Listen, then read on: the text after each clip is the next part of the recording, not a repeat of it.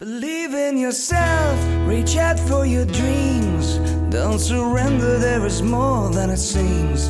Hold on and fight, follow your heart. This is your way, life is what you make of it. Hi, this is Dr. Joe Luciani welcoming you to another session of self-coaching, where real-life emotional struggle, whether it's depression, anxiety, relationship conflict, losing weight, or simply handling life's challenges are all addressed, teaching you to become your own best coach. Well, welcome back to another episode of Self-Coaching. And today's episode will be the magic of optimism. But I'd like to begin with a little story happened to me last week. I was in the park with my 3-year-old granddaughter, Elia, and I found this little button. I mean, it was the size of maybe your pinky fingernail. It was a daisy, little white petals and a yellow center. And I gave it to Elia, and she said, "This is a magic button." And I'm not sure how she meant it, but for her, this button had significance. She gripped it in her hand, and she said, "Thank you for this magical button." She was playing and going up and down on the swings and the slides, and the magic button got lost. And Elia was distraught. She had the magic button, and now she lost it. So, of course, being her grandfather, I told her that I would scour the park looking for that magic button. And I did. I went to the park. Actually, I run around that park. So after my jog each day, I would stop and I would begin to scour the park for that button, that magical button. And every time I talk to Elia, she asks if I found the button. And it's been 7 days now, and 7 days of scouring, and no button has come up.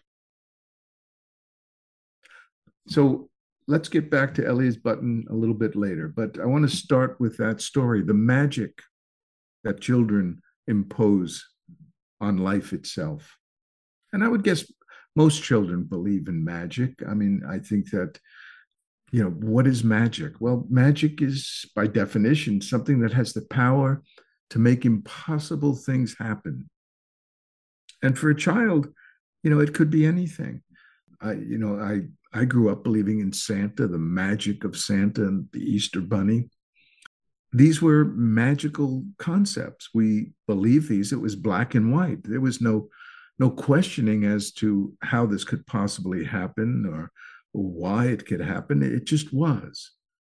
And once you believed something, especially as a child, in that black and white form, it was sacrosanct. Nothing could interfere with that. Or so I thought. Let me tell you, digress a second. I guess I was about 6, 7, 5. I'm not sure how old I was, young, but I believed in Santa, and it was Christmas Eve. And one of the neighbors across the street had decided that he was going to visit every house on the block dressed as Santa. Wonderful idea. And he went to house number 1. And house number 1 offered Santa a shot of whiskey. House number 2, 3, 4, 5 shots of whiskey. By the time Santa got to our house, he was a drunk Santa. And he was scary Santa.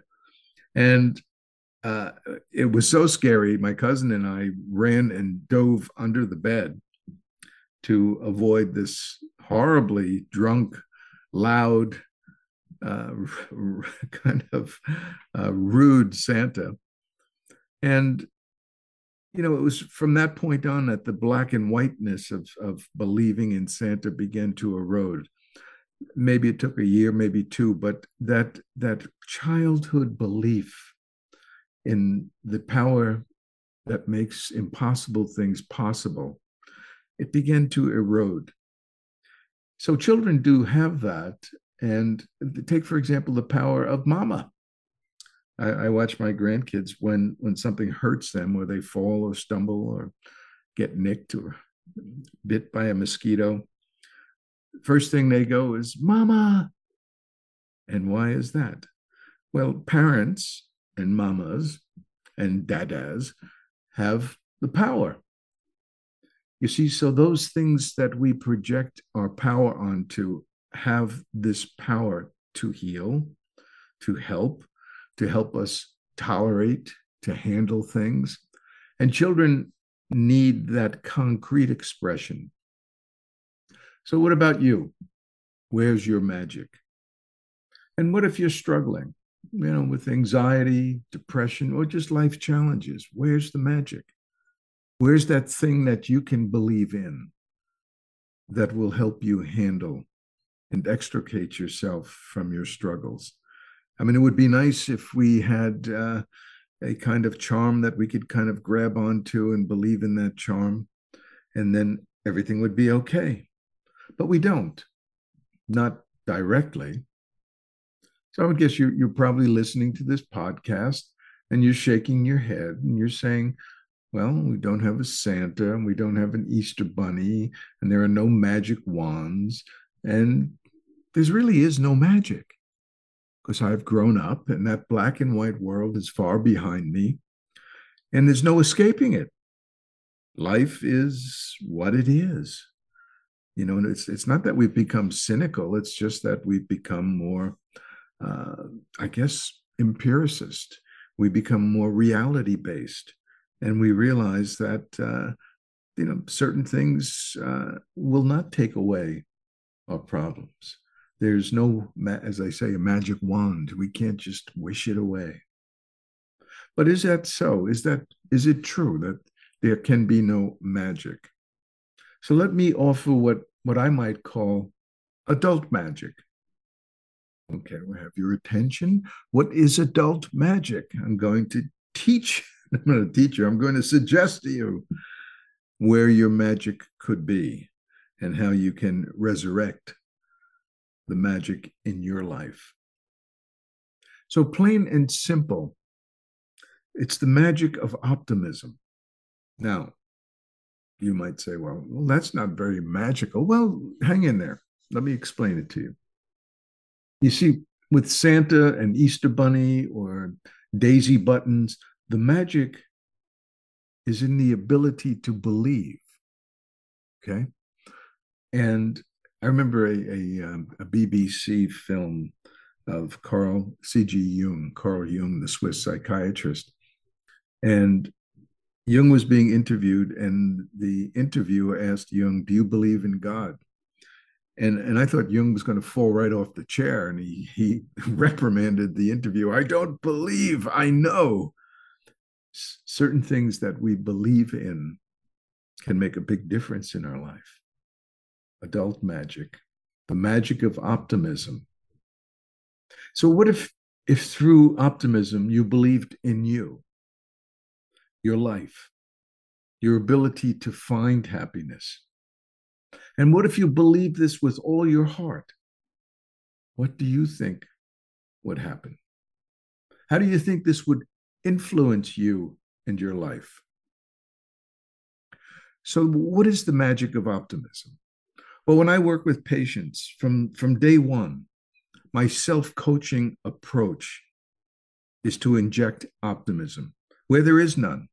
Where there's darkness, optimism is offering the light. First of all, I let people know that I consider emotional struggle to be the work of insecurity. And insecurity is something that we either feed or starve. And as we grow up, we become more insulated and more defensive, if you will. And insecurity more or less directs our life toward trying to control life because we feel vulnerable.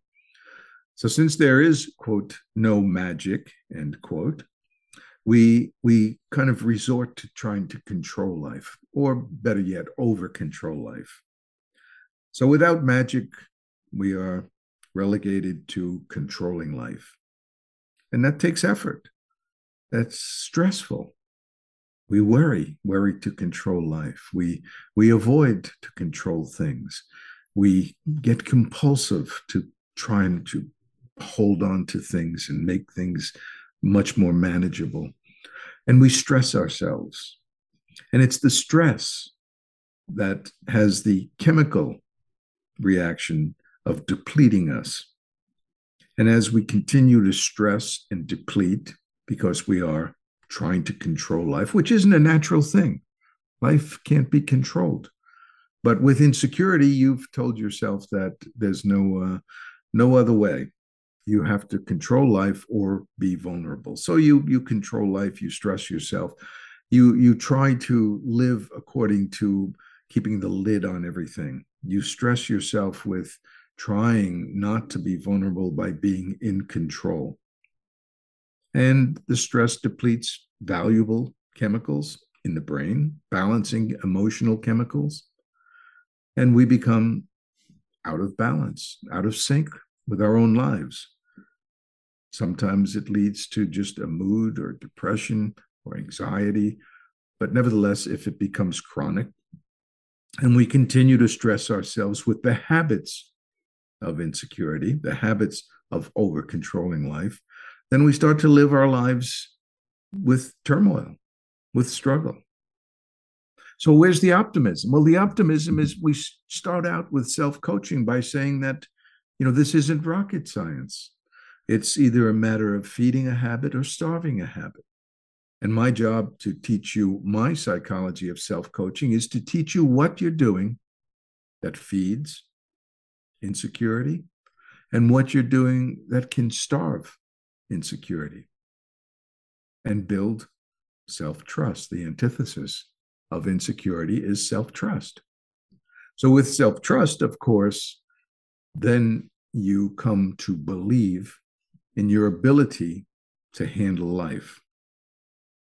And that's primarily what the magic of optimism is. It's your ability to believe that you can handle whatever struggles come your way.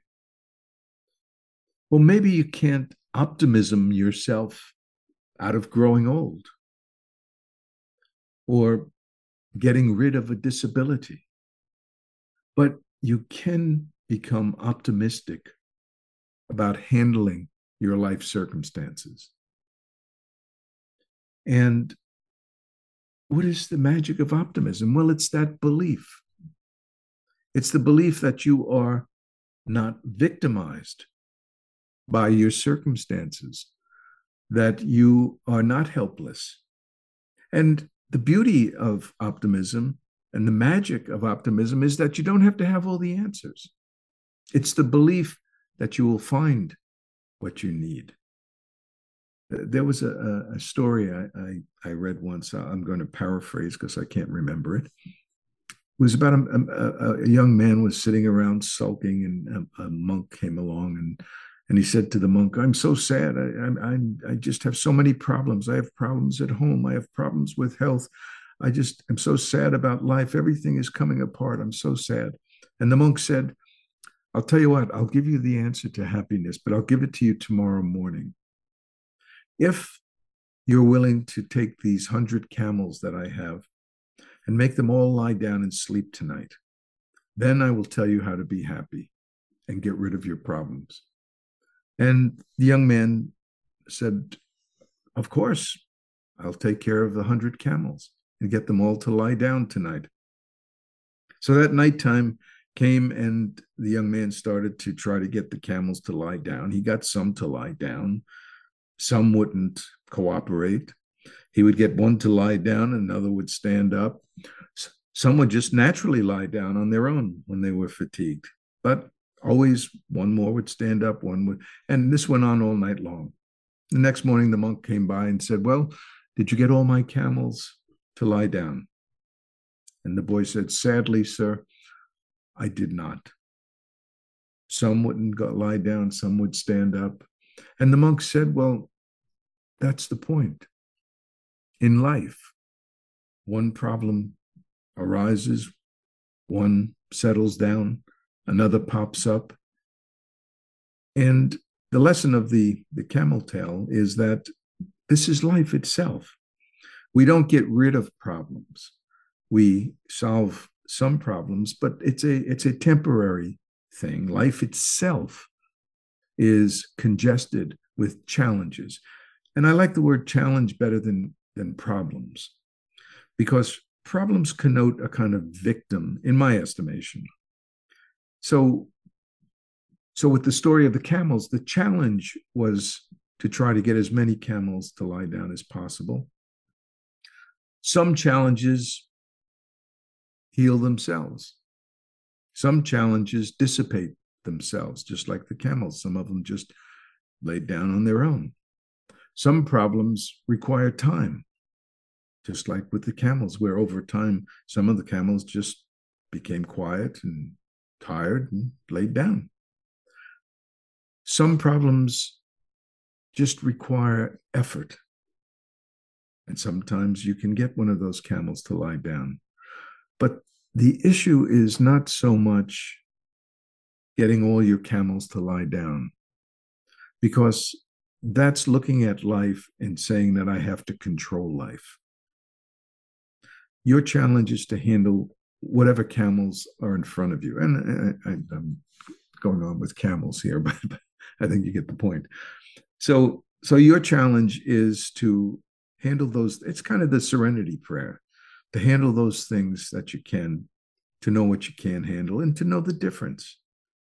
And to handle life challenges that are in front of you, to handle them effectively, and to recognize that some challenges, maybe you don't have the answer, but with the magic of optimism, you have this conviction. In time, I'll find my answers. I'll find my way. That's the magic of optimism. You see, with optimism, you can't be a victim. You could never feel victimized. You see, because you're always allowing yourself to believe that you'll continue along in life, finding what you need to handle life. Now, we can't eliminate problems. Some of those camels just were out of that young man's control. We can't eliminate challenges, but we can have the self-trust to believe that we will handle our challenges. And some, we'll get some of those camels to sleep and some we won't, but we'll handle it either way. And where we don't know what to do, the optimism, the magic of optimism allows you to sleep comfortably, knowing with self-trust that sometimes you have to let life unfold. Sometimes the answer has to find you. And I think that's probably one of the most profound things that has ever affected my life. When I started studying my own psychology and giving up control, it was one of the mantras that kind of stayed with me, is that sometimes it has to find me. And what that means is that sometimes life has to unfold. We don't always have all the variables in front of us. And sometimes we have to let it, the answer, find us. So that's what the magic of optimism is capable of doing. It's capable of giving you the fortitude, the serenity in knowing that you need to just believe in you. You need to risk believing in the magic of optimism. And optimism is an attitude. It's all it is. And with that attitude, you are so much better equipped to handle the ups, the downs, the challenges ahead. All because of optimism, all because of self-trust. You have the resources.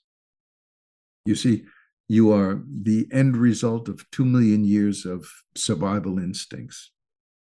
You're a survival machine. You have the instincts, but you have to get all the clutter of overthinking out of the way and trust. You'll find your answers. You'll get some of those camels to lie down, and those that don't lie down, you'll handle it. And in time, some more will lie down and the problems will solve themselves. But always, always, you'll know that in any given moment, there's serenity in optimism, serenity in the belief that you will handle this life without dread and fear and self-doubt and negativity and pessimism. And the magic of optimism allows you to do that. It liberates you from a life of clenched fists, of knots in your stomach, of fearing what's coming around that corner. Because with the magic of optimism, you don't have to know what's coming around that corner, because you do know that you'll handle it. Whatever it is, you'll handle it. Now, let's go back to my granddaughter, Elia, and her button.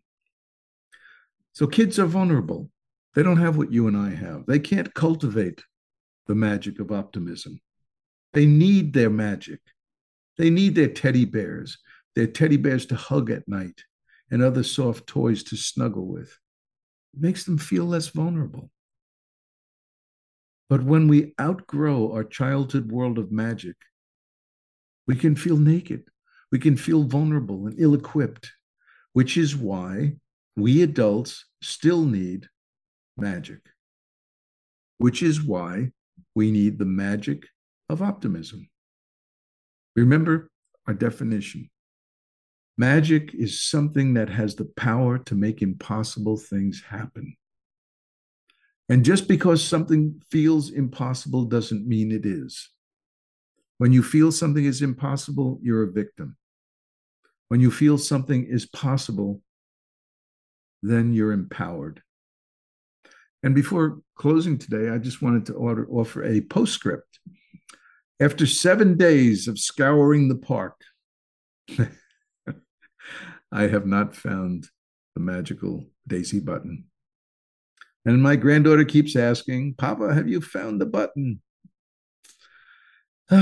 It's so hard not finding that button. I mean, I've done a grid search of that park and I just can't find it. So I just ordered a bunch of daisy flowers, little buttons. Hopefully Ellie will think they're all magical. I guess, you see, I don't want her to lose the magic, and not just yet, because like I said, kids need their magic. They need to not feel vulnerable. But we also need to not feel vulnerable, but not by trying to control life, but by believing, by being optimistic and trusting our resources. So that's it.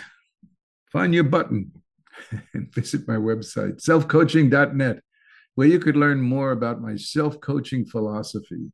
So until next time, remember that being victimized by emotional struggle, well, it's not an option. And by definition, victims are powerless, and you are not powerless. So remember, everything's hard until you make it simple. So join me every week. What do you say we make it simple together?